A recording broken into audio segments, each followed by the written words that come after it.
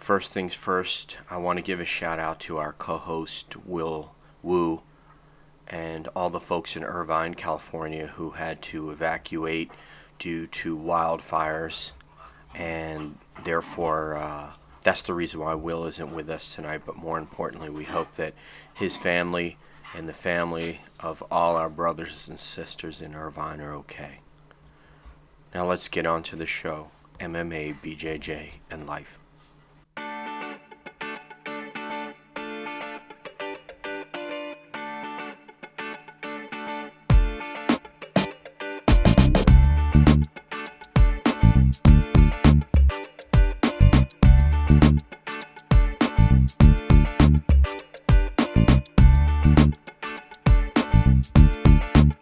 Welcome back to MMA, BJJ, and life. I'm your host, DJ San Marco, the Mark Jackson of MMA Radio, along with my illustrious co-host, the man that I'll call the Playoff Rondo here of MMA podcasting, Nick Cazono. How you doing, brother?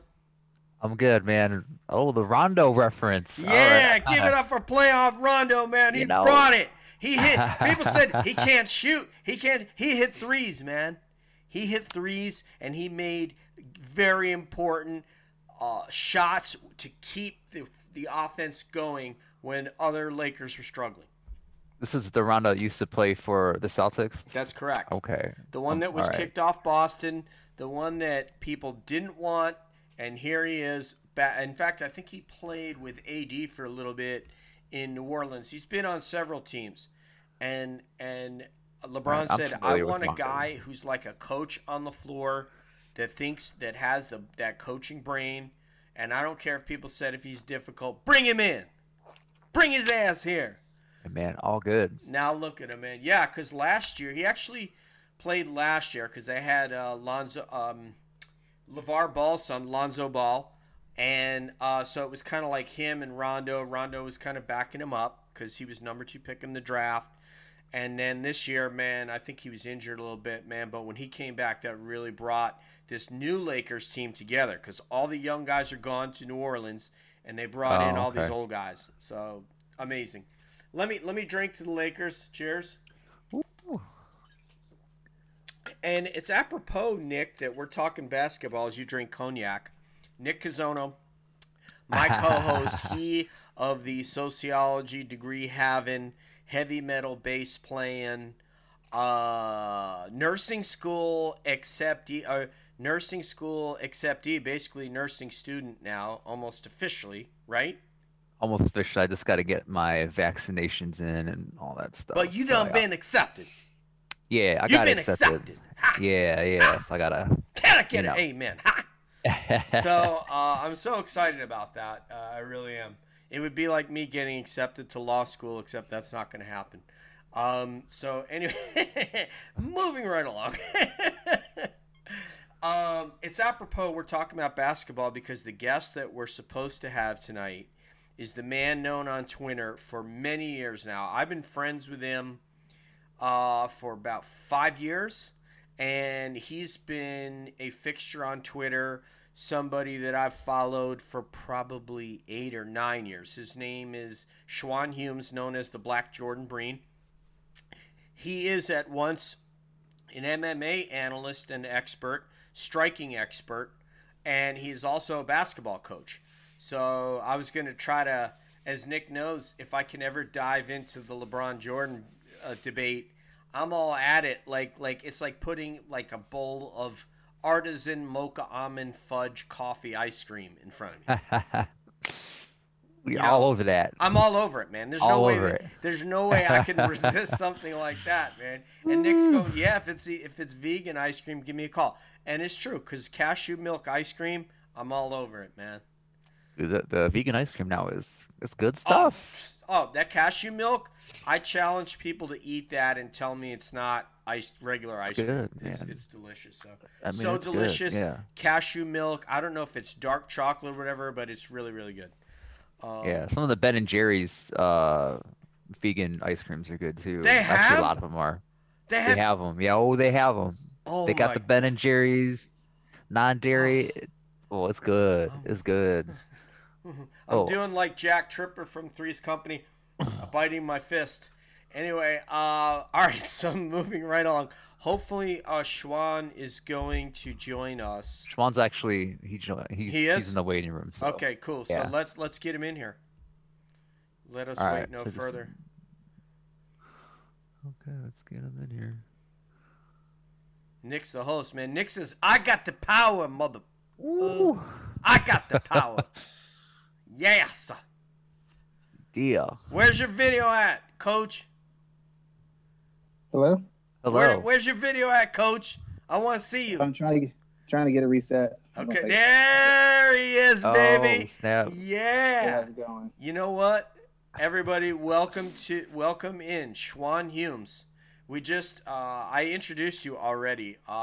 He is an MMA analyst and expert, especially when you start talking striking, and he's also a basketball expert. And I told Nick that I had a secret plan that I was going to try to draw you into the LeBron Jordan debate later on, but that'll come later. Okay, Schwan, you ready for that? Yeah, no problem. Okay, he's ready, man. He's like, yeah, come on, man. Bring it, man. I'm playing. It's Pat Bev against playoff Rondo, man. What you got? I don't want to be Pat Bev, man. He played terrible. Check ball, man. Check ball. All right, so we'll get into that later. But he's from MMA Ratings, and we're so happy to have the Black Jordan Breen, or any hue of Jordan Breen that we can get, we'll take. And we're The real Jordan Breen doesn't like the fact that I refer to myself as the Black Jordan Breen. Dude, he used to say all the time. He used to tell people to follow you and check you out. Did you know that, right? No, I didn't know. Yes. Last I heard, people didn't like they said he didn't like the name, and I thought we got along pretty well, but I didn't know that. No, I can tell you on several occasions where I heard him tell people to follow you, and to check out your tweets, and to give out your Twitter. I'm sure he was flattered, as anybody would be. So. Well, I was misinformed then, but I always liked him. He's a real smart guy. He's a genius, man, and so are you, because you could talk. Well, both of you guys like basketball and MMA, so I love that. So anyway, so let's get to, man. We had such a historic card this weekend. It seems like if only because of the main event, but then there's some other great fights. But Nick, I wanted to basically start off by asking Schwan and then going around in a circle with give me basically a summary of your thoughts about what you saw and about what it portends for the future, and perhaps what it should portend for the future relative to what other fighters should take away from what they saw of Khabib defeating Justin Gaethje. What is it, 134, I believe, in the second round with a technical submission. What is your thoughts on what happened, Schwan? Well, I think a lot of people, I wasn't really shocked by what happened. A lot of people were saying they didn't think Khabib would strike with him. And my whole logic is if you watch Khabib slowly over the years, he's gotten better. Like before, he would just get hit, try to get the takedown. Now, if you watch the fights, he's defending, he's blocking, he's rolling. He throws awkward strikes, but they're still effective. They're still well placed. They still have power. And for him to beat Justin Gaethje, what he was going to have to do is he's going to have to set up the takedowns with the striking. If he just would have just lunged in with clinches and shots, he wouldn't have got Gaethje. Gaethje would have chewed him up from distance and then knocked him out. So he had to be willing to engage him. In fact, before the fight started, I said, I expect Khabib to get some work done. I expect Khabib to touch the body. I expect Khabib to use the takedowns to strike to set up the takedown transition. And that's what happened. He probably didn't want to strike as long as he did with Justin Gaethje, but Justin didn't expect him to want to strike with him at all. Justin was probably caught off guard by the fact that not only is he pressuring me, when I'm hitting him, he's hitting me back. He's not just going for a clinch or going for a leg. He's actually engaging me where I'm supposed to have the main advantage. So what I saw from the fight didn't really shock me on the part of Khabib. Just as a side note, the mistake Gaethje made was he was trying to engage. He couldn't make a decision. He was crouched down in the stance to defend takedowns, to throw with power, but then he was also trying to move laterally and circle and use angles. You have to choose one or the other. If you're going to be in that low stance, then you got to fire off with power and stand your ground. Mm-hmm. If you're going to try and disengage and deny, which is, basketball, you deny the ball handler of the ball. You deny Khabib the range he wants for takedowns. You deny him certain positions for striking and certain positions for takedown. You have to make a choice. Justin tried to tiptoe on that line, and that's ultimately what held him down because he wasn't standing his ground and firing. He kept backing off, and then he couldn't back off the way he wanted to, cut the angles, and use the footwork as much because he's halfway crunched down in the stance, so he could throw with maximum power. So he basically set Khabib up for success. But the biggest lesson I would say you learn from Khabib is as a fighter, develop an identity, develop your strengths, your identity, work to your strengths, but then make sure you have other aspects of your skill set that allow you to get back to your strengths. When people add skills, most fighters, they'll be like, well, I'm a grappler, I'm going to add the strike, and they all of a sudden want to be strikers. A grappler starts learning some takedowns. All of a sudden they want to be a striker, wants to be a takedown. Now they want to take people down all the time. That's not the point of it. You develop other skills. It's like, let's say, I'll put it like this. In basketball, you have a plan A. The plan A is the strongest plan you have. The only reason you have a plan B or C is when they've made it too hard for you to apply plan A. But B and C is built just so you can get back down to plan A.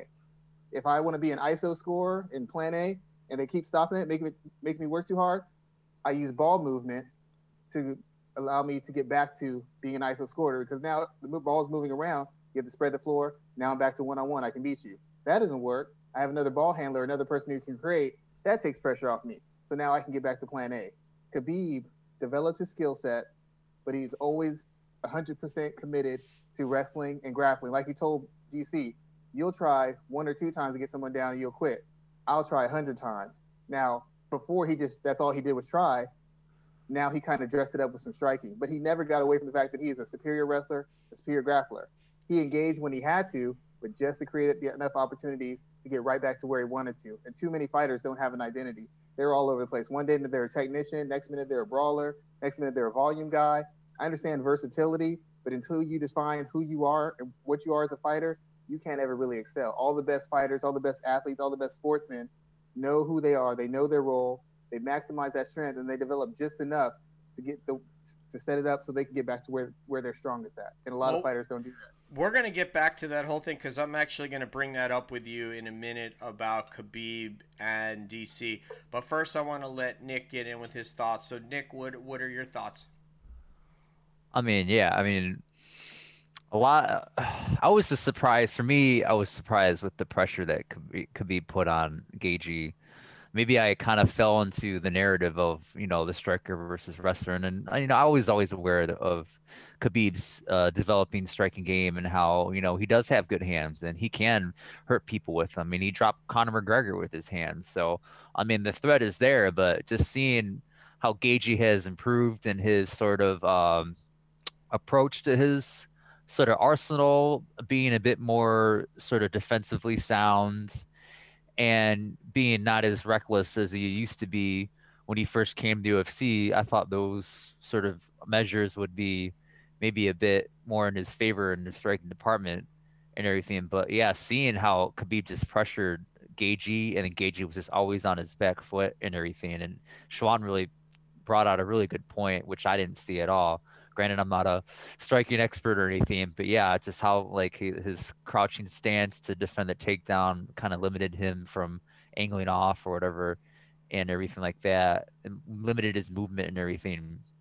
Yeah, that was all apparent and everything. But yeah, I was just surprised with the pressure and how Gaethje was just kind of always on his back foot, not able to kind of get his own sort of arsenal going. And then I think when it hit the mat, I mean, it was just pretty much game over and everything. So, but I was surprised how quickly the fight ended. I thought it was going to be a bit more of a dog fight, maybe a bit more back and forth.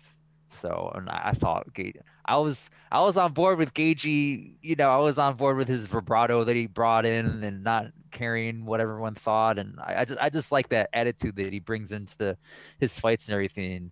So I was on board with him maybe being able to get an upset. But yeah, I was very rude, not rudely, but very very wrong on that one. DJ, I have a question for you. Yes, sir. Now, I'm more of a functional grappler. I've just grappled a lot, so I've kind of figured things out. You have more of a structured knowledge base.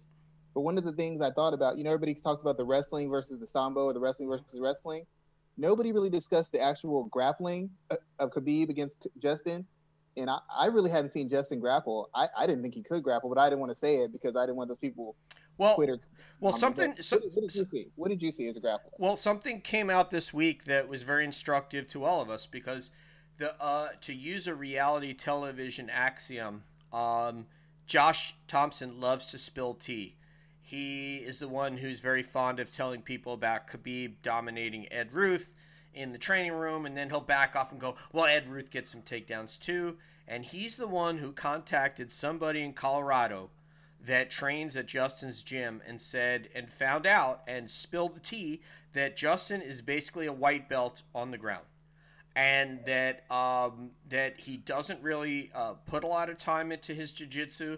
And so as soon as I heard that, any thought that I had of him being able to out-scramble Khabib basically went away. Well, first of all, I thought Khabib was going to do pretty much what he did anyway. But any notion I had, a romantic notion of what Nick said, was washed away when Josh Thompson spilled that tea.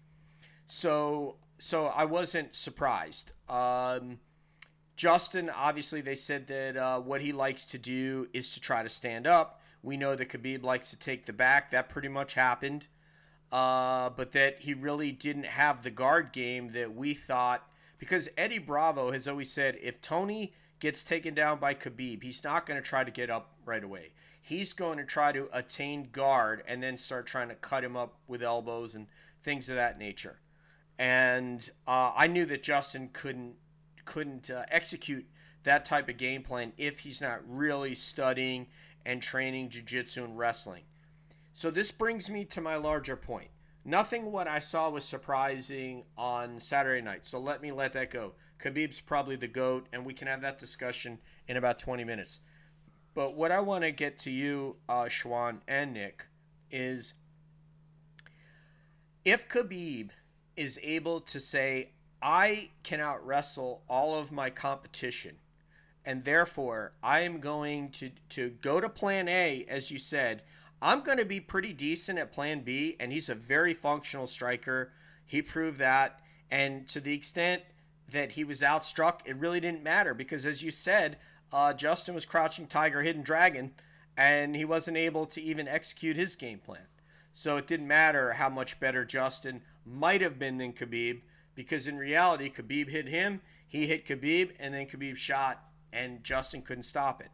If you are a wrestler and you are not actively wrestling and taking people down and training that, then you're not going to be able to execute that in the fight.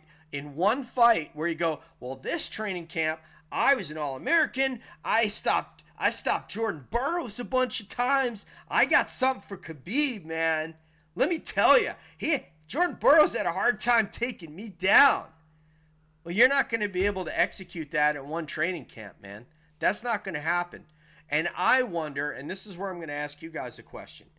You have guys like Daniel Cormier, Olympic level wrestler. Okay, this is a minute level of guys, like Gregor Gillespie, to a lesser degree, or Josh Koscheck, but, guys like, Randy, like Chael that, Chael never made the team, but I think he tried out a couple of times. And you have... King Mo would be another one. A high level wrestler. Who? King Mo would probably be that. King Mo. Yeah. King Mo. Yeah. King Mo was he was one match from getting onto the team. Was another great one, and you saw it against Mousasi in Strikeforce. But guys that just refuse to go and impose their will in the wrestling game, and what you said that Khabib said to DC is now trying to defend by saying, oh, well, Khabib did that, but, I couldn't do that. You didn't want to do that, dude. And Nick, you said it the other day. He knocked out Bigfoot Silva in that Strikeforce tournament, and that became ball game, man. That's what he wanted to do. If he wanted to train wrestling for 15 minutes or 25 minutes, he would have. It's not what he wanted to do. I think it goes to the point of Schwann's point of your identity. I think when DC, knocked down Bigfoot Silva in the Strikeforce Grand Prix, he's like, oh wow, I could have some success, with my hands. Granted, I'm probably the best wrestler in the heavyweight division, in Strikeforce and potentially in the UFC. everything. And he started to fall in love with his hands and had success with that. So I think he might have had maybe an identity sort of, I don't know, confusion or a set of identity, problems with what he wanted to do in regards to his plan A, which I think it's a really good point and really good thing to sort of discuss and sort of bring to the forefront or whatever by Schwan and everything. Schwan, this is what the thing. He was never going to beat John Jones with that game plan. His game plan of getting inside on Jones and landing those inside shots, that was never going to work. The one way that might have worked, and if they fought 3 more times, it'd probably be the same result. The only way that might have worked if he said, I'm going 100% Khabib, particularly if it was in the second fight, but moreover in the first fight, and I'm going to wrestle for 25 minutes if necessary, and I'm not going to stop wrestling. Well, it's like the sad thing is, if you know your history, which I know you do, Josh Koscheck, another AKA guy, made the same mistake. He got out wrestled by a black belt in Kyokushin karate. Like, I mean, I'm not making this up. I know that. We all watch. Oh, we saw an NCAA wrestler get out wrestled by a black belt in karate who's a white belt in wrestling. I don't care what. George has no qualifications in wrestling. He has no certification. He doesn't compete anywhere. He just trained, and he out wrestled them. Straight up out wrestled them. And it's because Koscheck got into, I'm going to strike, I'm going to knock him out, all that nonsense. Mm-hmm. The thing is, it's like the point you made earlier. And I've worked with camps before, and I always tell guys this. They'll be like, oh, for this camp I got this opponent, so now I'm going to work on my boxing, or now I'm going to work on my grappling. I'm like, now's not the time for you to work on your boxing or grappling. In between fights, that if you were off for 6 months or off for 4 months, you should have been working on your grappling, your wrestling, whatever your weekend. That's when you work on and develop it. You work on your strengths, of course, but you only work on it to a certain degree. You're supposed to add things that you don't use regularly in the cage so that when you need them, you can ramp it up and perfect them instead of, I haven't used this in 3 years.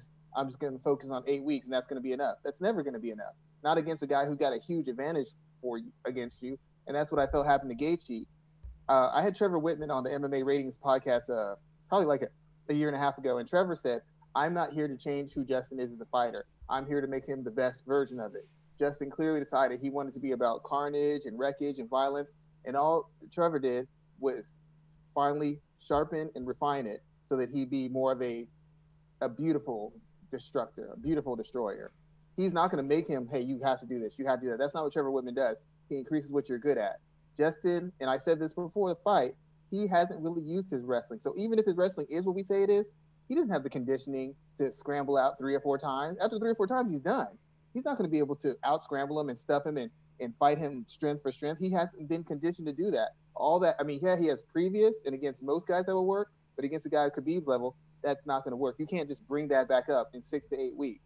So I didn't think that he'd be able to out-wrestle him, period. I really felt that if he was going to win the fight, he would have to deny him. Like, I'm just going to use my footwork, stay away from you. Yeah, he might get tired and dragged down later, but we saw what happened when he tried to toe that line or tiptoe across that line. He got finished and finished dynamically.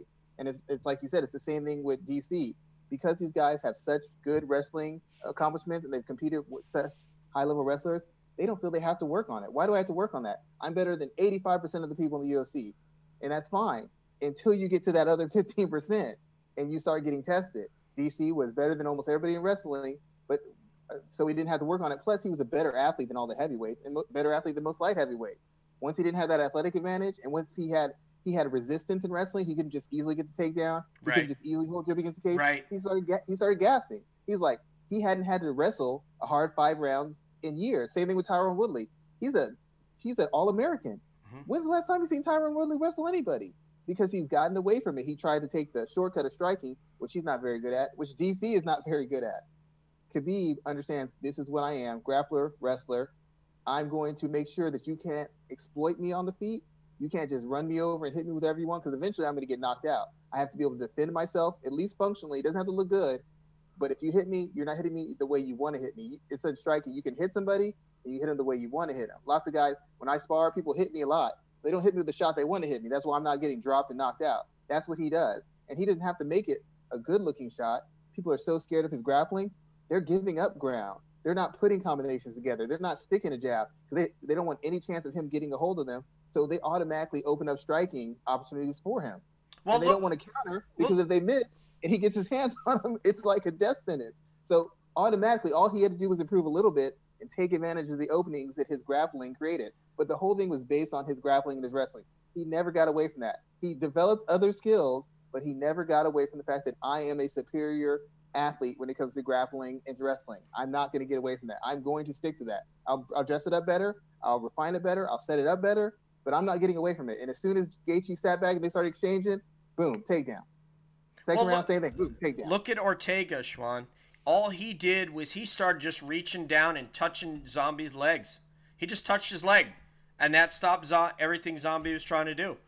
After he shot a takedown, and Zombie stuffed the first one, and then he'd reach for his leg, and that, I mean, because they were terrified to get taken down by Ortega just because his jiu-jitsu is so strong.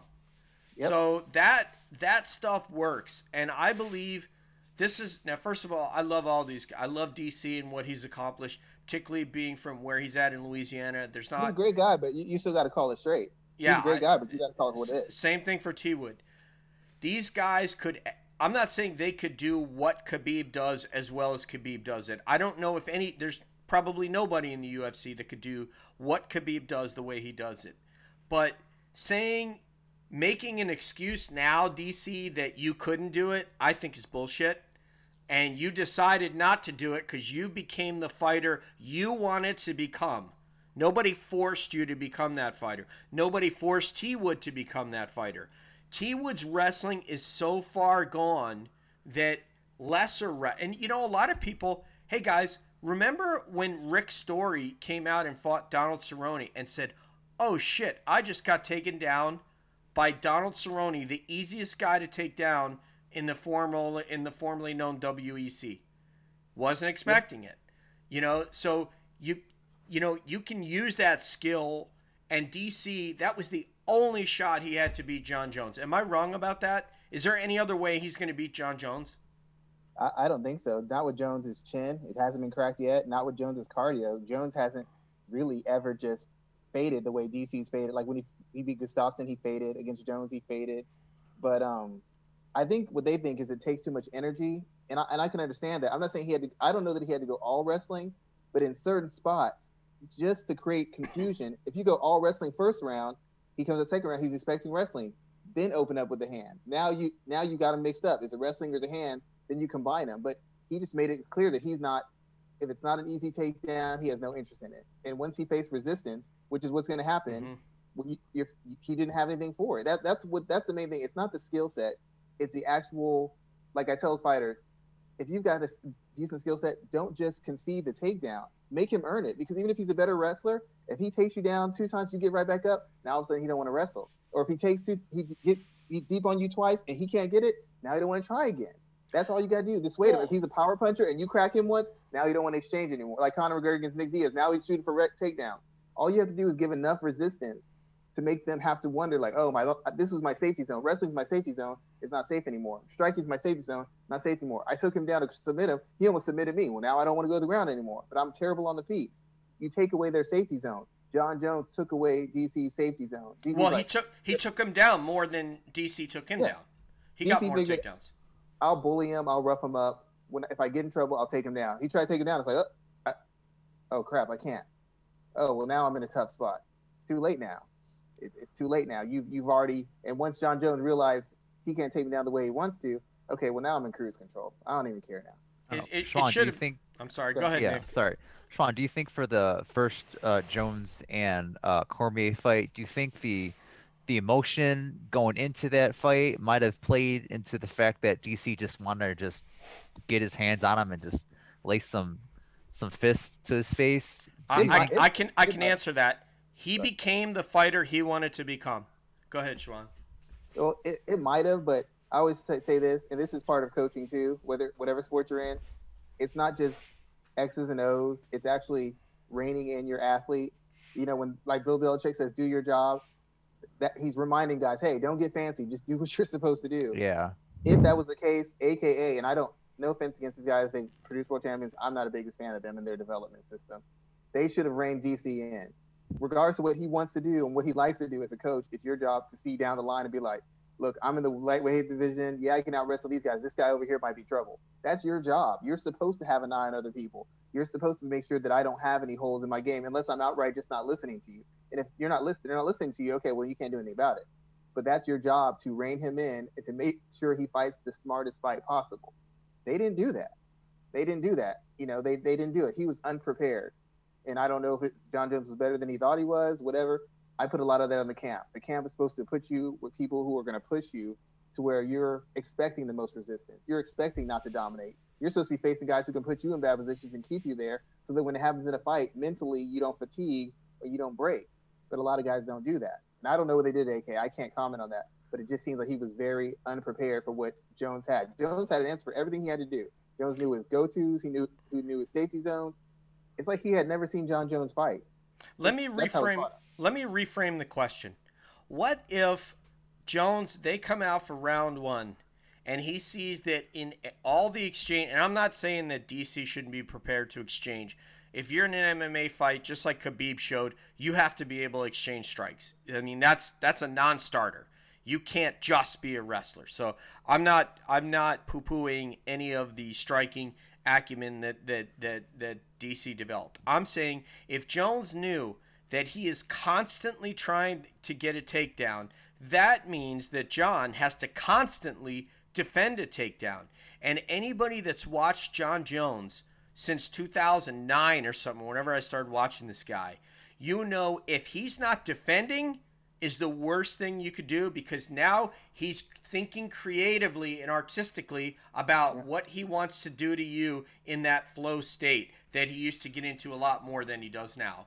But so if he's not on defense, he's on offense. And when you're in trouble is when he's on offense. Yeah, well, first of all, I will poo-poo on DC striking. It's not very good. It's very functional. He's like Khabib. It's functional. That's fine.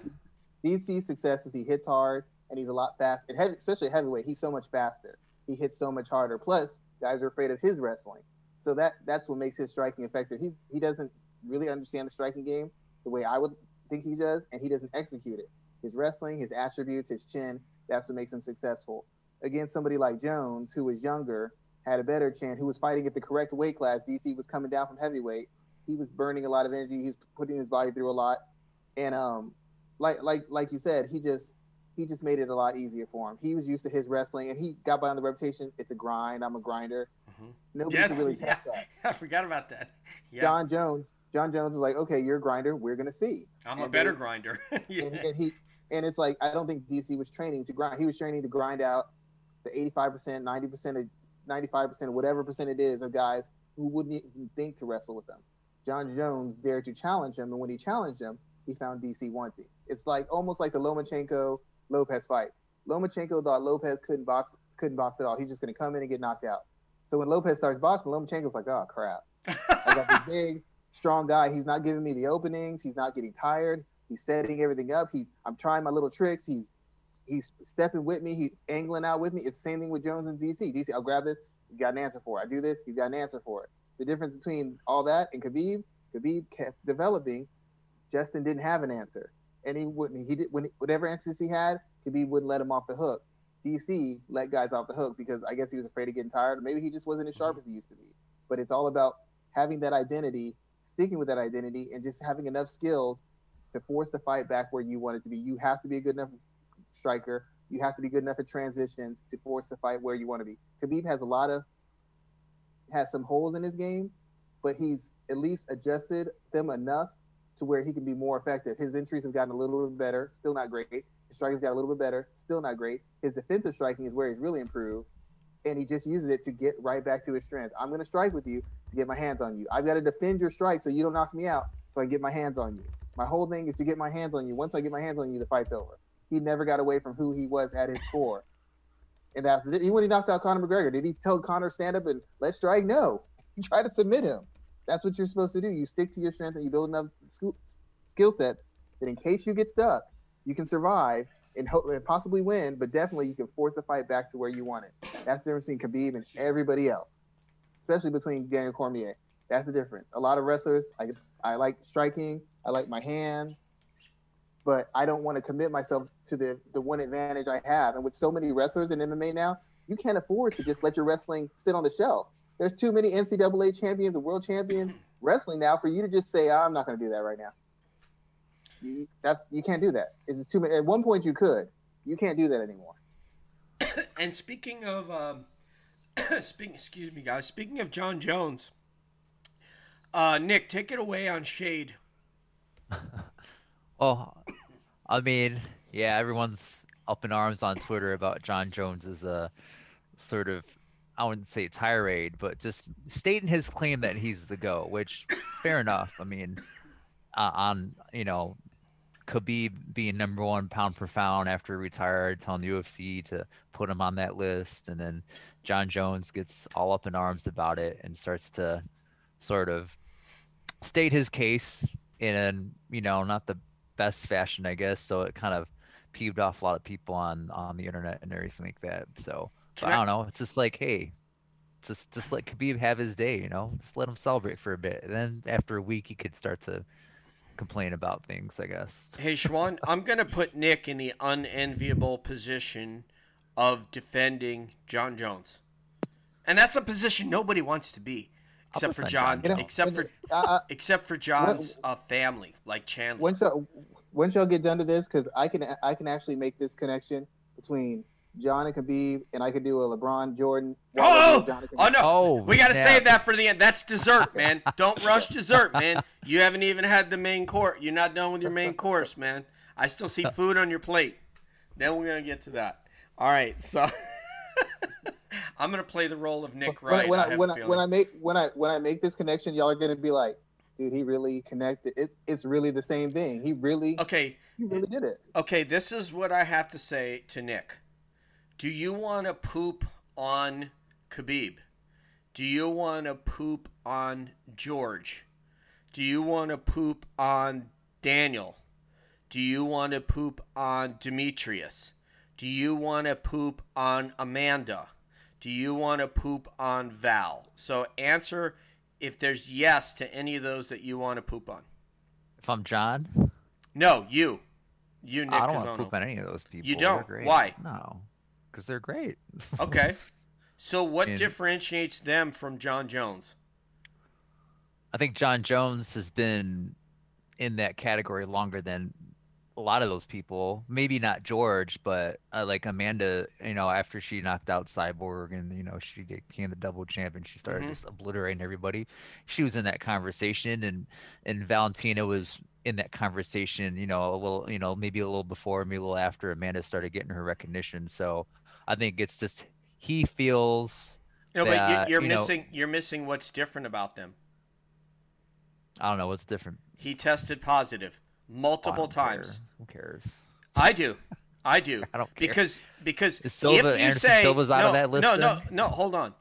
If you say that you don't care, then you say I shit on George St. Pierre, on Demetrius, on DC, on Amanda, on Val, on Khabib.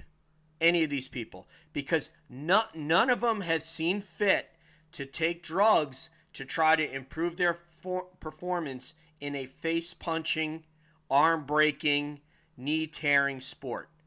And then if I go with Chris Cyborg, or I go with somebody like John Jones or Anderson Silva, regardless of the fact that he was trying to come back from injury, supposedly, they're out of the conversation. That was willful. No pun intended, Will Woo, our co-host. That was willful on their part. And those other people said, I'm not going to do that. I'm not going to cheat. So if you say you don't care, you say shit on you guys. Well, there's a slight difference. Even though he cheated, like with the drugs and everything, almost everybody we named who's been a cheater, as far as performance enhancements goes, they're not undefeated. And I'm not saying that makes it different, but John Jones somehow managed to still beat the best in his division. All the other guys had advantages. They had PED advantages. They lost. Still a loss. Who else? And I would also say this, like, okay, it's hard to prove if this guy's been taking these drugs throughout his whole career. Maybe he started taking it in the, I don't know, the Belfort fighter. Maybe he took the PEDs when the DC fight started to happen. Maybe it was the thing like, I Mm-hmm. can't lose to this guy. I will do whatever it Right. takes to not lose to this guy. Yeah. So I mean, Sorry, man. That was his choice. but And, like, and Khabib said, you know what? I don't have to take anything, and I'll kick your ass. And so did Valentina. She said, I'll take on girls in upper weight class. I'm just going to come out here with my skills, well, and I'm going to take you out. my point is, depending on when he took it or during his career, I mean, are you gonna negate? Okay. Are his wins? Are his wins when he was natural? Once you do something like that, you pretty much put your whole thing. You can't trust your word. Well, I never took it before. Then nobody's gonna believe you. Okay. That's just what happens. Okay, so we have the hiding under the cage one. Now, first of all, I had that confirmed from Coach Luttrell years ago. Okay, 5 years ago that happened. Okay. But let me ask y'all a question before we get too deep in this. Let me ask y'all a question. I know John Jones catches a lot of flack for the PEDs, right? How does none of this blow back on Greg Jackson? Like, this is his biggest star. Oh, How AJ does none hates of this fall Greg back Jackson. on Jackson? I'm just, I he does. I know he does, but how does it in the public and the media, how does none of this fall back on them? Any other team with their major star failing, everybody will look at all of them. Go ahead. Everybody will look at the entire camp. Nobody looks at them. You know why? Nobody asked Greg Jackson, how do you let this guy do this? Why is he cheating? Nobody even asked him the question. You know why? Just because he's not in the forefront. Like, all the MMA media, the fans, everyone, they're so fixated on who's right in the spotlight. No one ever talks about Greg Jackson or Trevor Whitman, or like some people do, like the hardcores and everything do, but like the most fans, they don't really care about or concern themselves about what's going on behind the scenes. Like, yeah, the camp. And then that's a great question. Why isn't there an outrage against the Jackson Wink camp for allowing John Jones to take all this stuff? Okay, so first of all, Greg Jackson has a very, very carefully cultivated image. Second of all, he's no longer at the forefront of the sport. At the forefront of. So in other words, he is not present every day in camp. Winkeljohn is present every day in camp, and he has a QAnon flag on top of his gym that he says he doesn't know how it got there. So he's a nutcase. I'm sorry that I interviewed Greg Jackson. I'm sorry that I interviewed Mike Winkeljohn because of what they've done to my friend Chris Luttrell, the way that they crapped on going all the way back to Rashad Evans, and how they crapped on Rashad in favor of John. And you can go back and listen to Larry Pepe's interview where Larry asked him some very, very direct questions. And then he gets on Chris Luttrell, and Chris Luttrell is a retired law enforcement officer, and he says to him, point blank, while Chris is still working at Jackson's, did Greg Jackson say to you that John Jones is the future of the sport and therefore we must have him on the team, or something analogous to that? And Chris says, yes, he did. And Larry went to break. Bottom line. So Greg's a liar.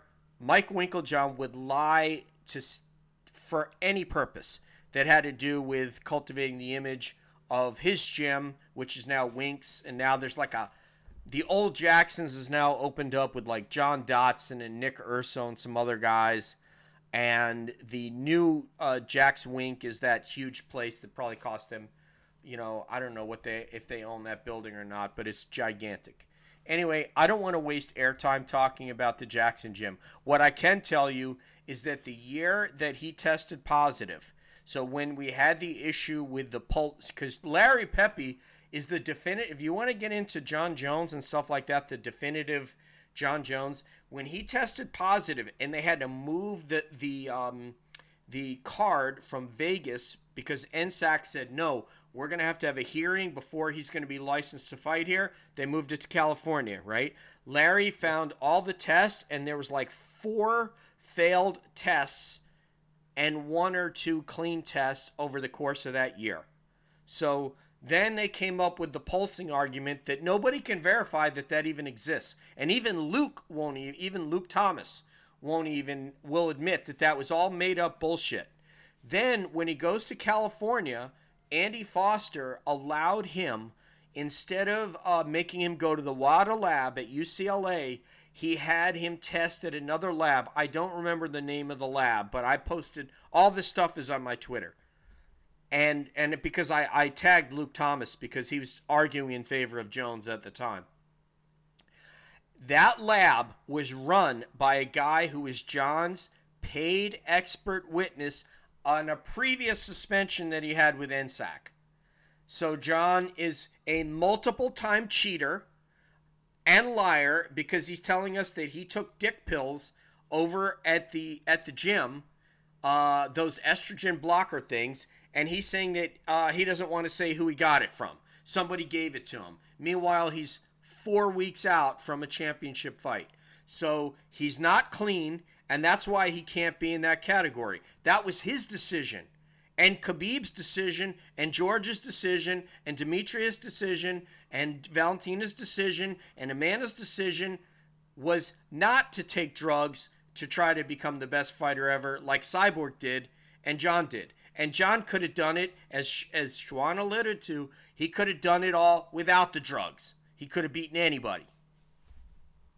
And I'm done. Sorry. I mean, go ahead, guys.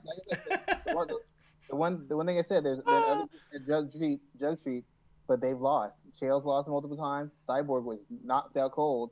John Jones, the drugs don't answer all the questions. They don't fix everything. Regardless of what we say about the drugs, and I'm not discounting them, you still got to. They don't fix your chin. They don't make you more durable. And to be honest, they don't make you as cerebral and as smart as he is. You know, that those are two of the factors. It's not his explosive power punching. In recent years, it hasn't even been his explosive takedowns. It's been durability. Now, the cardio, the pace, that might help. But it's been IQ and it's been durability. He's just outsmarted guys, figured them out, and broken them down. He hasn't out-athleted anybody in years. So I'm not saying you can't pay attention to that, but I could see an argument where you say that there's been other drug cheats who have not been as dominant as him. And he's somehow found a way to maintain his dominance even after the fact. And most guys haven't. Most cheaters haven't. But the problem, and I'm sorry, Nick, I don't mean to jump in here. Oh, go for it. The problem happens is when you don't make an account, you're giving the finger. So what do I say to Gina Carano's father, who stood there and saw someone who you can see visibly changed herself from a female-looking athlete into a male-looking athlete, beat the shit out of her daughter, smile when she's getting hit, move her right off a mount, and just destroy her. And she did it with the use of performance-enhancing drugs. And I'm telling you, that doesn't matter. She would have done that to you anyway. That's true.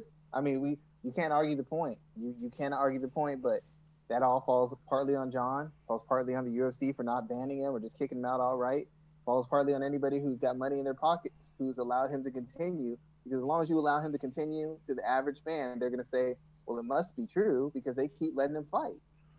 And Cyborg has gotten to the point now where she can be overcome by a super powerful, super athletic, amazing fighter like Amanda. If this fight was 6 or 7 years ago, Amanda would have got knocked out. It's only because Cyborg has now at the end of her run that well now Cyborg has to be more technical. She can't just brawl like she used to. But once again, that also goes back to John Jones, who he's used it. He's not in his prime anymore. He's been fighting much more athletic guys. Mm-hmm. In some way, somehow, he still found ways to win. Well, I'm not saying it makes it okay, but I wouldn't say much more athletic. I don't think there's still another guy that's that level of athlete in the entire division. I would say Dominic Reyes. Dominic Reyes. Oh, come on, yeah. Dominic Reyes. And he's a much better athlete, and he couldn't do it.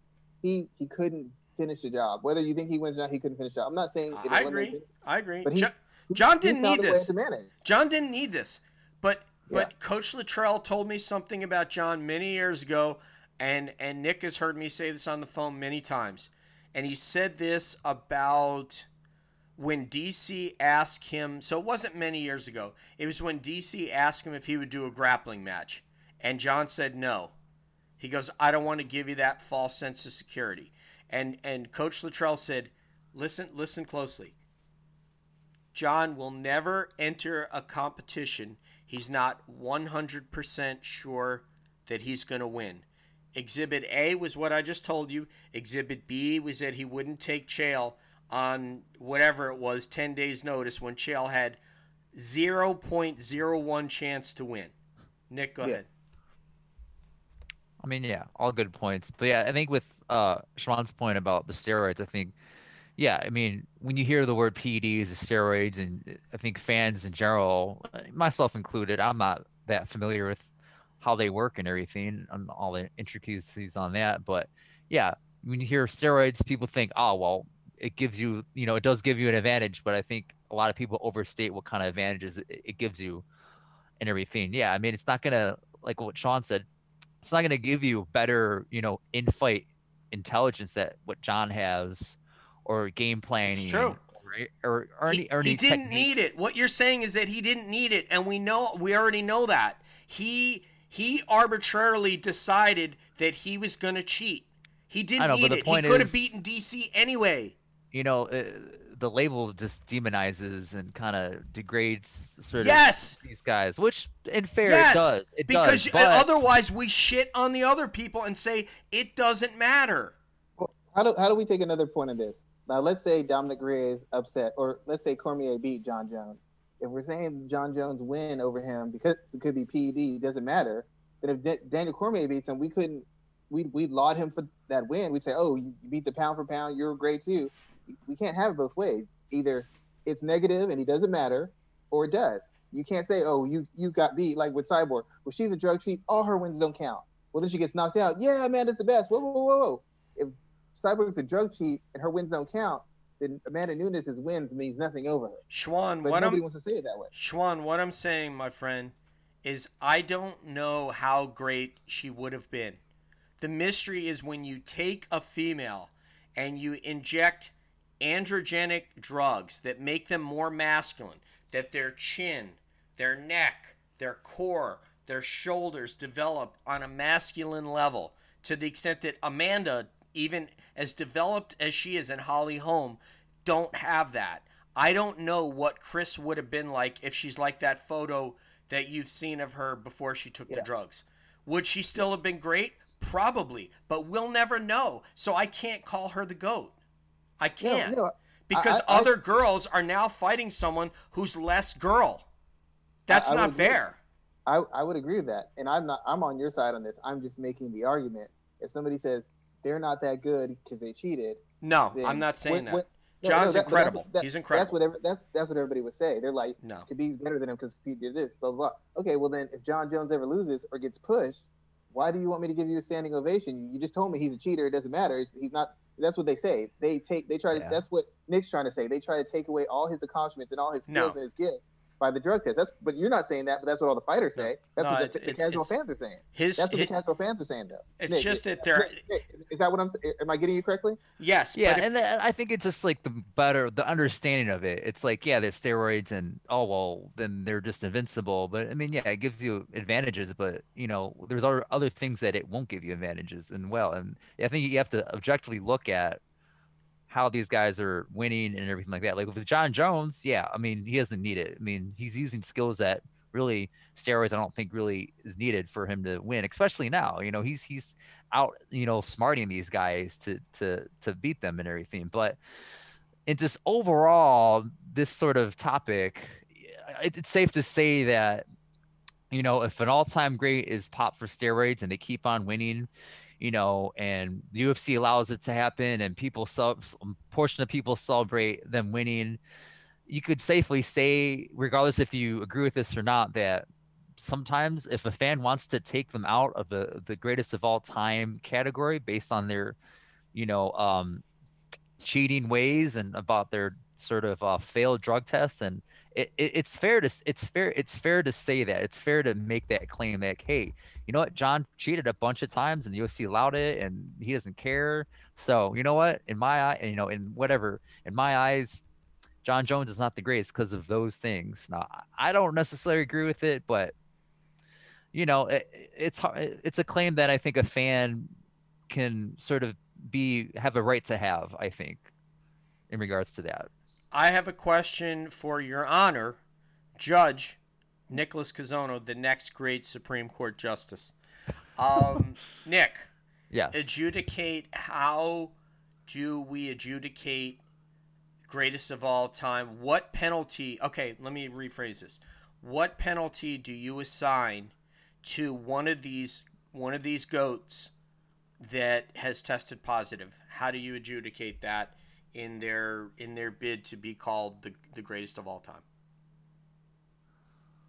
I mean, I would say for John Jones's case, Sure. if he say he doesn't take any more steroids and then he, does all the things that, fans want him to do in order to become, the GOAT. Like say he fights Israel Adesanya, destroys him, goes up to heavyweight, beats, Ngannou, then goes and takes, Stipe. Stipe's belt and then beats, yeah, then beats a couple other guys and then goes back down to light heavyweight and then takes out Jan or whoever's champion at that time and then beats the brakes off him and becomes, gets his belt back at 205. And maybe he beats Reyes again if Reyes is still up there.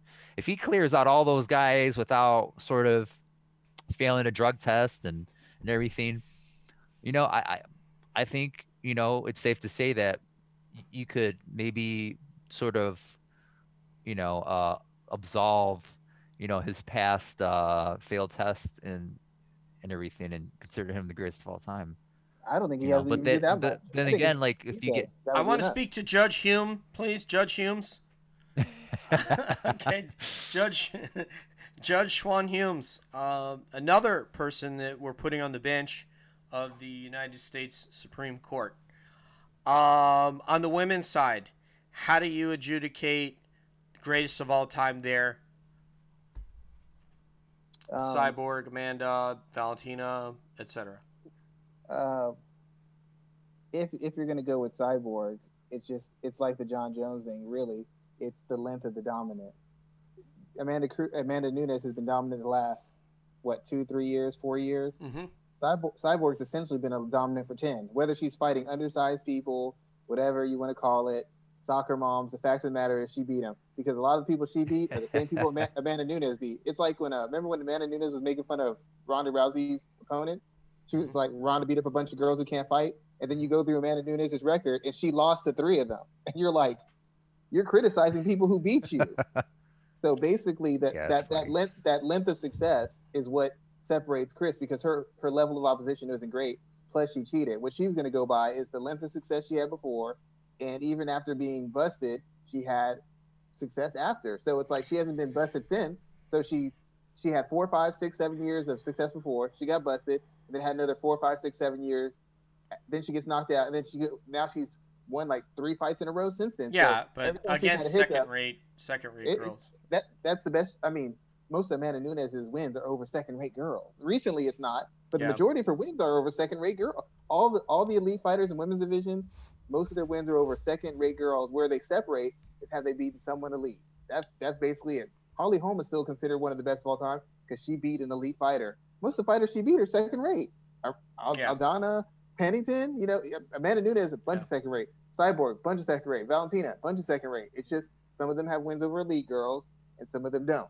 And that's the only thing that separates. That's Amanda, Cyborg, Holly have wins over elite girls. I guess Ronda because she beat Ronda and Misha too because Ronda beat Misha and Misha beat Holly. But everybody else hasn't beaten an elite girl. Even Valentina hasn't beaten an elite girl. So she beat Holly. She beat Holly. So she's in that loose carrier. But in the women's division, it's still so then 90% of your wins are against second-tier fighters. Yeah. The unfair part of this that's going to sound like I'm a sexist or misogynist, but I'm really not because I have respect for any person of any gender in any weight class that steps in this cage and fights at really any level, really. And if they're in the UFC, then you can add another check mark or the Bellator another check mark onto that. The unfortunate part is that John Jones getting off the juice doesn't necessarily retain what he got. In fact, now you have problems with testosterone and all that because your body stops producing it, and that's why he was using estrogen blockers and things like that he was caught for in one of the dick pill cases. But with a female, the problem that I have for them that's different than the men is because it makes them more masculine, and that doesn't go away. There's a couple other fighters that I'm not going to mention here, but Nick knows who they are. One of them may have lost to Valentina not that long ago. Okay, at flyweight. And so that because Chris stopped taking it, didn't make her, she didn't go back to looking like the girl that you saw in Brazil. Yeah, she still has those hands, those feet. She doesn't have it at the level as if she was still using, but it doesn't go away. Your waist doesn't all of a sudden go back to a 26. Okay? Yeah. So you're not a 10 anymore, you might be an 8. Yes. And so that is why unfortunately it weighs heavier on someone like her than somebody like Chael. You guys saw when Chael got off the juice and you saw him get owned by some guys. Yeah. Okay. You saw Vitor when he got off the juice. Yes, Vitor when he got off the juice. Exactly. That's why Vitor isn't even in the conversation. But John Jones is an amazing fight. The only way that I can adjudicate between the two is to say it's just, and this is Judge DJ. We saw Judge Humes, we saw Judge Cazono, now it's Judge San Marco. For me, John Jones is in the conversation for the greatest of all time. He is one of in my mind, he is without a doubt one of the greatest of all time. The only reason I don't put him above George or above somebody like Khabib, or I won't put Anderson up there, is because they cheated. Am I saying they're not? No, I'm not an idiot, and I'm not stupid. He is one of the greatest of all time, without a doubt. As is Cyborg, even with the extra advantage she had over the competition by virtue of becoming more masculine to win. That was part of her strategy, as was Shogun, who is never the same, and Vanderlei, and her husband Evangelista, etc. Okay? So all those guys did it, right? That was in their camp in Shoot to Box. But John is one of the greatest of all time. I won't say he's the greatest, only because we don't know how much of it he got because he decided to cheat. And if I don't put that little that dreaded asterisk there, then I'm not being fair to the guys and gals like Henry and the rest of them that didn't take anything and never tested positive. And DC, even with his chubby body, didn't ever try to cheat. That's true. Fair enough? Okay. Let's move. Okay, all of you MMA heads can check out. Because where are we going, Nick? Go shoot some hoops. Grab your popcorn, man. We're gonna talk about the NBA. First of all, we're very lucky to have a basketball coach on with, and there's lightweight stuff to talk about. There's one thing. Okay, I'm gonna say one more thing, and then just get your reaction to it about MMA. And obviously, there's gonna be a lightweight tournament. I don't know what's fair or unfair. To me, it seems like the way it's sitting right now, as much as I love Gaethje's game more than almost anybody out there other than Tony, I think the fair thing to do right now is go Conor versus Poirier, and then you can set up a tournament with Tony and Michael Chandler, or Tony versus the other fella from New Zealand, and then who else we got? Hooker. Oliveira too. Oliveira. Who else? Okay. So set up the tournament for me real quick. Let's make this quick. So Nick, set up, and then we'll go to Schwan, please. I mean, yeah, sure. Conor and Dustin for the vacant title, and then the contender after that could be Tony versus Chandler, or Gaethje versus Chandler, and then you could put Tony versus Oliveira, and then Hooker, throw him in there if someone gets injured, or you could put Hooker or Oliveira. Some of those guys, honestly, any of those matches are great. You can put any of those guys together, and it'll be great. So, Schwan, I'd probably go Conor and Dustin. Dustin, because he's beaten Justin. He's beaten Justin before. He was on a longer win streak. He was an interim champion. I know that doesn't really count as much to Justin Gaethje, but he was one, and he's beaten Justin. Conor, for 2 years, looked better against Khabib than Dustin and Justin. I mean, it's a fact. It is a fact. It is. He beat Eddie Alvarez easy, who also knocked out Justin Gaethje. So then it's like I'd put Justin against Michael Chandler. I'd rather Chandler face someone like Ferguson to come in early, because I don't feel Chandler's proven anything in the UFC. But I I don't think that's a good fight. I'd probably put Hooker against Ferguson, and then that would be, and then maybe Charles the Bronx and maybe Bobby Green or somebody. Whoever the last two. Bobby Green, Bobby King Green. Bobby Yeah. Green, that's good Bobby stuff. Green versus the Bronx. I love Bobby Ferguson Green. versus Hooker. Chandler versus Gaethje, and then Conor versus Dustin would be at the top. I love it. Schwan Hu bringing in Bobby King Green. I heard Mike Heck, who I think, and these guys who do the show on MMA fighting are brilliant. Mike Heck, EKC Leiden, Jed Meshew, the attorney, and then Ant Walker was on. I know we love Ant Walker. I'd love me some Ant Walker. But I want to ask you guys, and I'll start with Nick, and then we'll go to Schwan. I heard Mike Heck suggest that he thought Dustin might run through Conor, and I don't see a world. I don't see any way at 155 pounds, or I don't care what, Clay, but it's going to be at 155 pounds, that Dustin runs through Conor. Am I crazy, or is Mike Heck crazy? Or both of us? I mean, Mike Heck might assume that Conor isn't back to his true form. Maybe he thinks Conor's going to go on a drug binge in his camp and just not be physically prepared. I mean, if the Conor that showed up against Cowboy at 170 shows up at 155 against Dustin, it's gonna be a good fight. It's gonna be a competitive fight. Now, honestly, yeah, I mean, if Dustin lands on anybody clean, he could take anybody out. Well, we're not. I'm saying, I think it's absurd. So yeah, I think it is too. Okay. And honestly, I prefer. I don't know. I won't prefer, but I think Conor will win that against Dustin. I can't stand Conor, but I mean Conor. I think he has the advantage in that fight.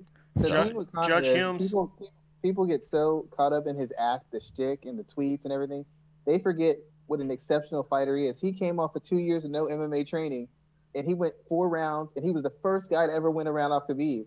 Khabib, I was sitting with people who trained with Khabib before.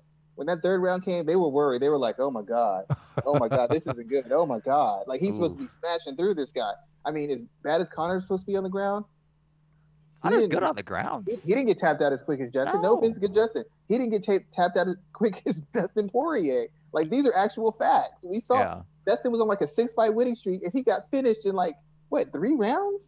You know, it's. I think Conor is a better striker. I still think with the time off, Conor's fresher, and it's the same matchup problems as before. And if you saw Dustin in his last fight, it was a great fight with Daniel Hooker, but Daniel Hooker isn't an elite lightweight. And Justin went tooth and nail with him. That's not a good sign. Getting choked out by Khabib is different than going back and forth with Daniel Hooker. Daniel Hooker doesn't make it out of 2 rounds with Conor McGregor. He does not. So I think Dustin actually loses that fight. I think Dustin, as good as he is on the decline as far as his athleticism and his skill set, and he's starting slower. He's not as sharp as quick because Hooker jumped on him quick. Conor jumps on him quick. Conor will knock him out, I think, inside of 2 rounds. I think Conor gets underrated because of people. You as Nick will tell you, I demand objectivity on any show that I'm going to be a part of, or even any discussion, because I don't give a shit if you like a fighter or you hate a fighter. You talk about their chance to win objectively. Otherwise, I don't care. Otherwise, we're just talking like politics in America. I like this politician. I don't like that politician. That's why so many camps get it messed up. Exactly. Conor is an amazing fighter. As you said, he did better than Justin Gaethje, an All-American wrestler, and he did better against Khabib than Justin did. So that should tell you all you need to know. And I think anybody who thinks... Now, obviously, Conor can walk in there off... if he walks off the beach in Saint-Tropez to an arena to fight Dustin Poirier, yeah, he'll get beat up. But, I mean, if he has a training camp to speak of, I don't see any universe where Dustin Poirier walks through Conor. And, in fact, I pick Conor. So simple as that. And I love and respect Dustin Poirier, but I'm not going to be like certain members of Bloody Elbow who just go goo-goo and gaga over because somebody's a great fighter and that individual was trying to tell me that she thought he had a good chance against Khabib. I said he has no chance. What are you saying? He has no chance. I'm sorry. He has no chance. He does not have the right skill set to fight Khabib. And, of course, he got tapped out quickly. So, Anyway, I have some questions about the National Basketball Association for the Luka Doncic of MMA media, Schwan Humes. That would be me. Well, do you want me to go Luka Doncic or you want to go Trae Young? Who do you want to be, man? I told people Luka was going to be great. They told me he's going to be trash. I told them he's going to be killing it. I'll tell you what, Bill Simmons cannot believe that how many players were taken in front of Luka Doncic. If you haven't seen him yet, Nick, how would you describe Luka Doncic, Schwan? Well, the main thing is he's a big white guy and he's slow. That's why they thought he was going to struggle, because in America and over there they focus a lot on skills, but the level of athleticism is lower. So you see a guy blow by Luka up there, you see some guy give him trouble, and you're like, well, the athletes over here are twice as good as that, so he'll have tons of trouble. What they don't understand is most of these guys are up and down players, transition. They don't actually have skill sets. All the stuff that Luka does, jab steps, little fake pumps, that's like basic stuff. It's stuff that everybody gets away from because they grow 6 inches and they can jump over a car. So they stop doing it. So Luka is actually winning, does well, based off of positioning, IQ, and technical skill. He's just way better skilled than almost everybody in the NBA. There's like maybe 7% of people who are comparable skill levels. That's why he kills people. It's just skill. It's change of speed, positioning, IQ, and skill. He's not explosive. He's not super long. He's not super fast. He's not even really a great shooter. It's just he's a good shooter. He's good, but not great. Yeah. But he knows how. There's no defense you can show him that he hasn't seen. He knows how to play in a team structure. He knows how to dominate. He knows how to spread the ball so the athletic guys can't double and triple him. He has good footwork. He knows how to dribble at a certain height so he can create angles and get through double teams. He has an answer for everything. He literally has an answer for everything. There's been very few people that just shut him down in any sort of game you've ever seen him. It's just skill. It's actual skill and proper skill development, which a lot of guys don't have. We still have guys who are stars who can't hit 15-foot jumpers. Russell Westbrook. When he drives, he's kind of like Larry Bird, but he doesn't like back people down the way that Larry Bird did. I think and Larry would back you down and then step back, shoot that fadeaway. So he's a little different, but he's Larry was more physical. Luka's still more of a finesse player, and he gets away with it just because, like I said, his handle, when you're skills, man. Whatever you throw at him, you don't see him speed up. Double team comes, he knows how to attack. You want to go one-on-one defend him, he knows how to attack. He knows how to manipulate the offense. He knows how to punish the offense scoring, drive to the basket, mid-range, long range. He knows how to punish you by creating shots for other people. It's like you have to be so precise in what you're doing to stop him, because he's just so good at what he's doing. He's like not just good like I've played a lot. He's good like I'm technically better than you. I actually have a better understanding of what we're doing here than you do. You might be faster, you might be longer, but you have no understanding of how to play this game. Oh, and by the way, Nick, did we tell you he's like just turned 21? He's playing professionally at 15. Yeah, I'm a NBA noob. So we're gonna get you into it, man. We're gonna get you into it. All right. So real quick, do you want to go at because we've got an hour and 12 minutes? Do you have anything? Do you want to go at it about LeBron and Jordan? Sure. Yeah. Okay. I can. I'll tie this in with the Khabib John Jones thing. Okay. Khabib and Michael would be at the same level because they worked this high level. They were undefeated essentially. Jordan in championship games was undefeated. He had these huge moments, and he kind of maybe shaped the sport moving forward. And the way Khabib's leaving, he might really be shaping the sport moving forward. The thing with John Jones and LeBron is they're so dominant in every other aspect. Maybe they didn't win over the level of competition, or they weren't as decisive, but they have so many records in so many other aspects of their career.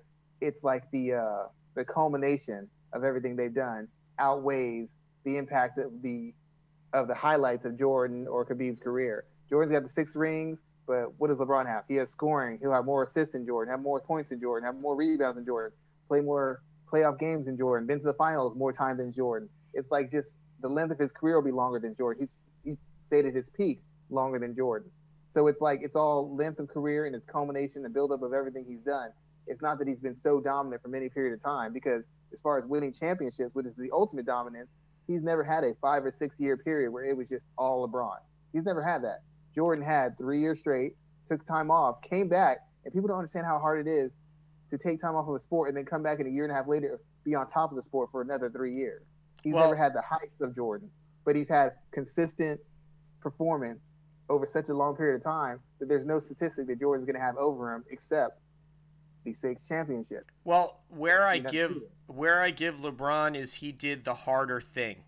And that is he was able to go to teams with lesser talent without a Jerry Krause that he spent, as I don't know if it was Nick Wright, but somebody said, it was Brian Windhorst said, Ken Burns was able to tell the story of the Civil War in 8 hours, and Jordan got from ESPN 10 hours to tell the story of just his basketball career.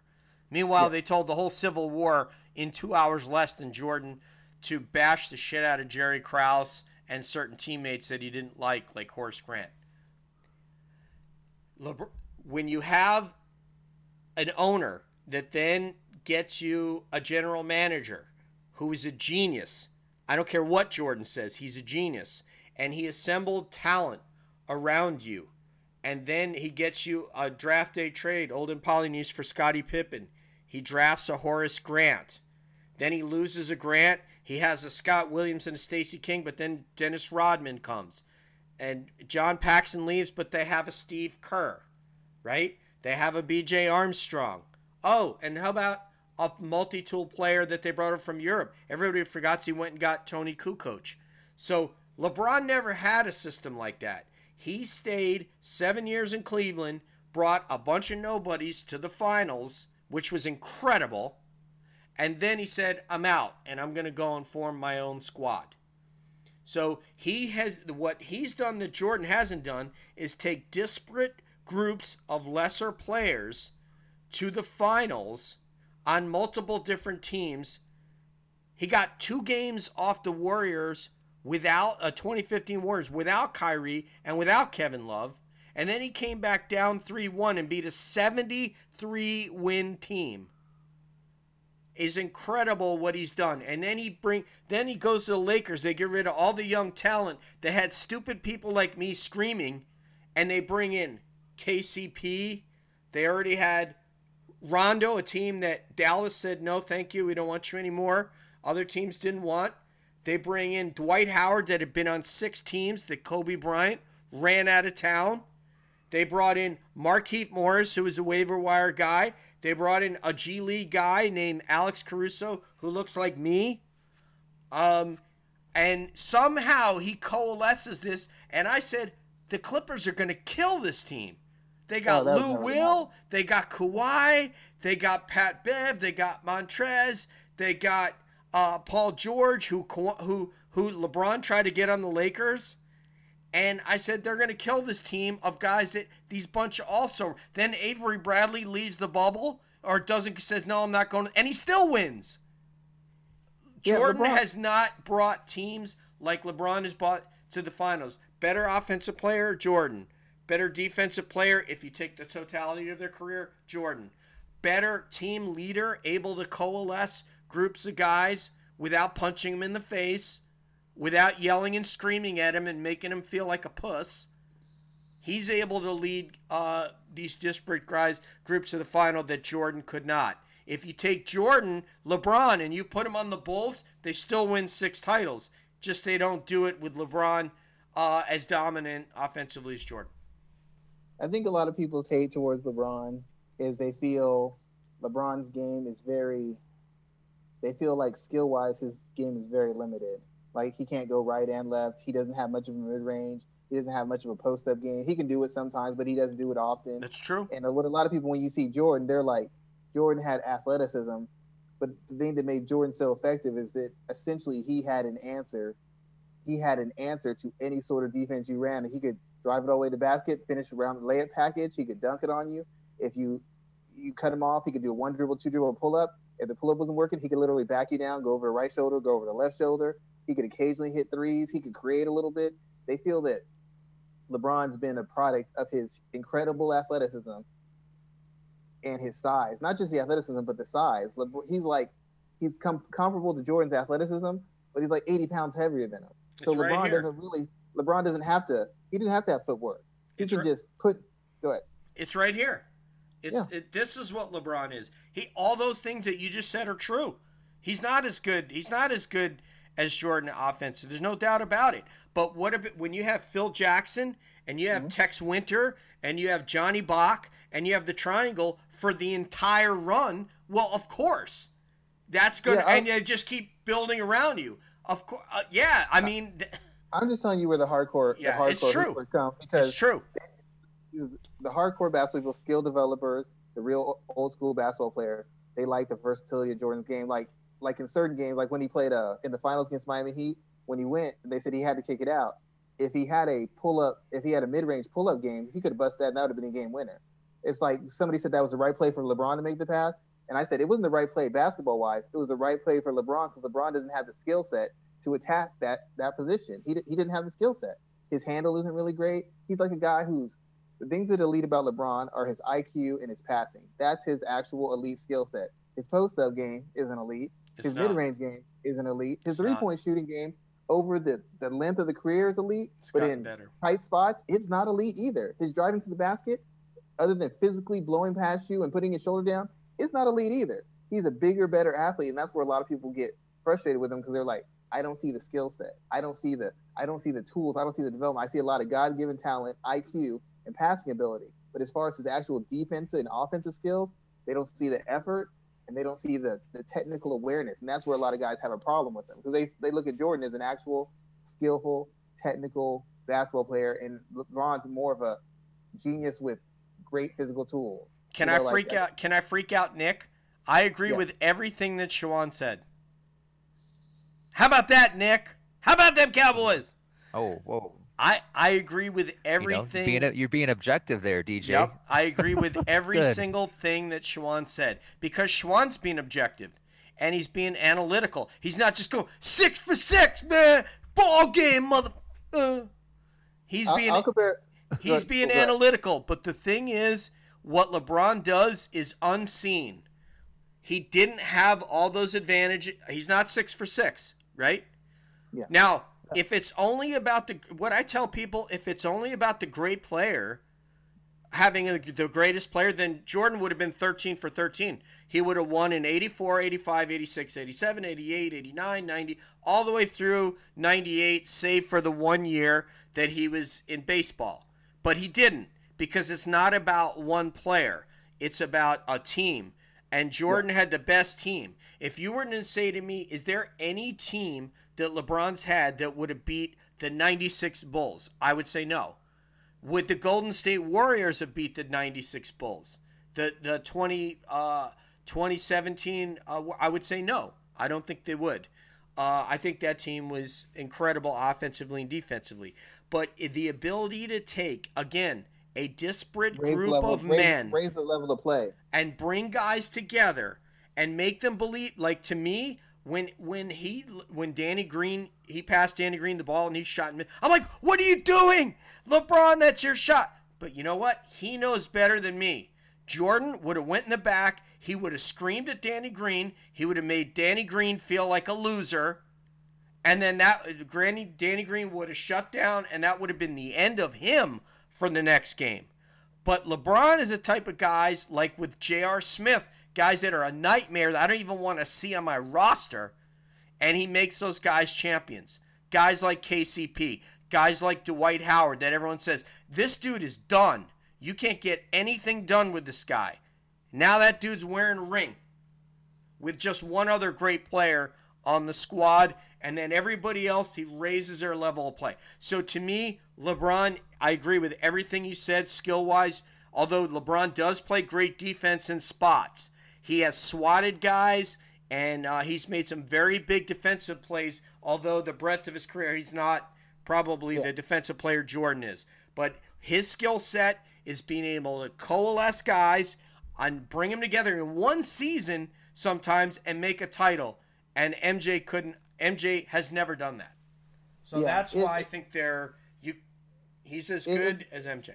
It's always the argument when people have with LeBron and Michael Jordan, or LeBron and anybody, because if you do LeBron versus Kevin Durant has the better actual skill set, but he didn't have the ability to lead and raise people up around him. As somebody said, Colin Cowherd on ESPN, I think, or Fox News, he said when Jordan left the Bulls, they still won 60 games. As soon as LeBron left the Cavs, 19 wins, baby. Yeah, both times. Yeah. And not like I've looked this up or anything. And the Miami 37 wins. When LeBron leaves teams, they fall off a cliff. Look at the Lakers. We're one of the worst teams in the league. You bring in LeBron. He has 1 year with the young guys. He says, get these guys out of here. Next thing you know, they won a title. He did the same thing in Cleveland. He did the same thing in Miami. It's just, it's uncanny. Jordan has not done that. He was able to do it with one of the best GMs ever that he spent hours on his self-gratification documentary that was basically Jordan jerking off for 10 hours saying what a shithead Jerry Krause was. That guy's a Hall of Famer, Jordan, okay? And Phil Jackson, and that having that triangle the whole way, and Scottie Pippen. As Nick Wright said, Jordan has never won. Without Scottie Pippen, he's never even had a winning season, less playoff win. He didn't even have a winning season before without Scottie Pippen in the lineup. Okay, they say the East was really weak. Here were the all-time players in the East during Jordan's run.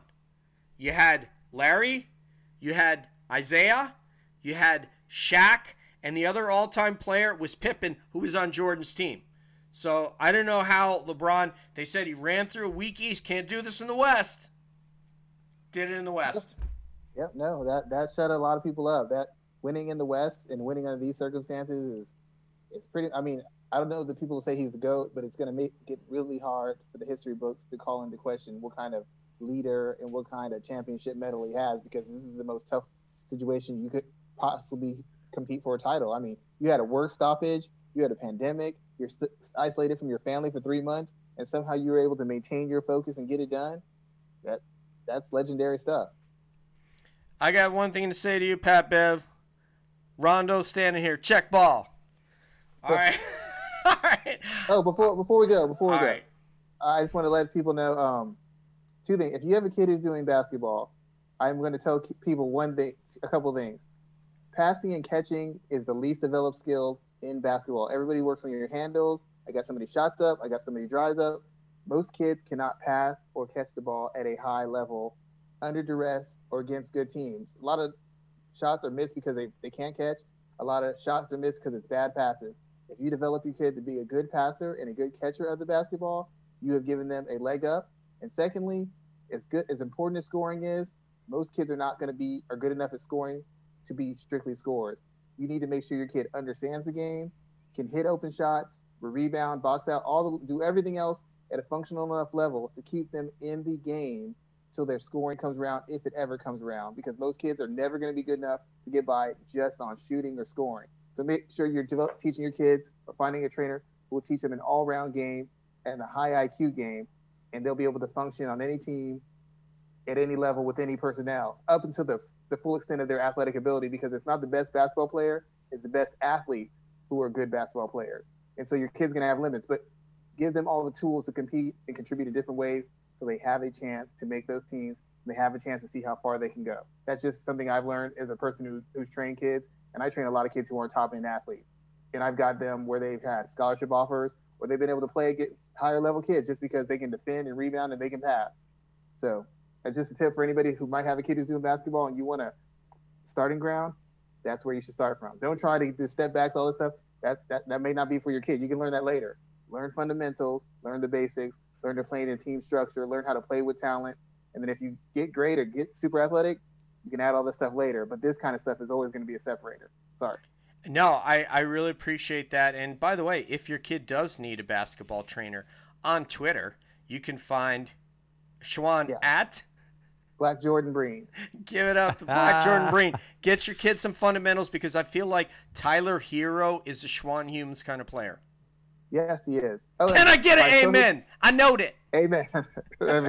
I have to say this because my co-host for my podcast would kill me if I didn't mention it. Please. Once again, you can always find these on the MMA Ratings podcast. Usually we come on Tuesday or Wednesday. We talk about the sport.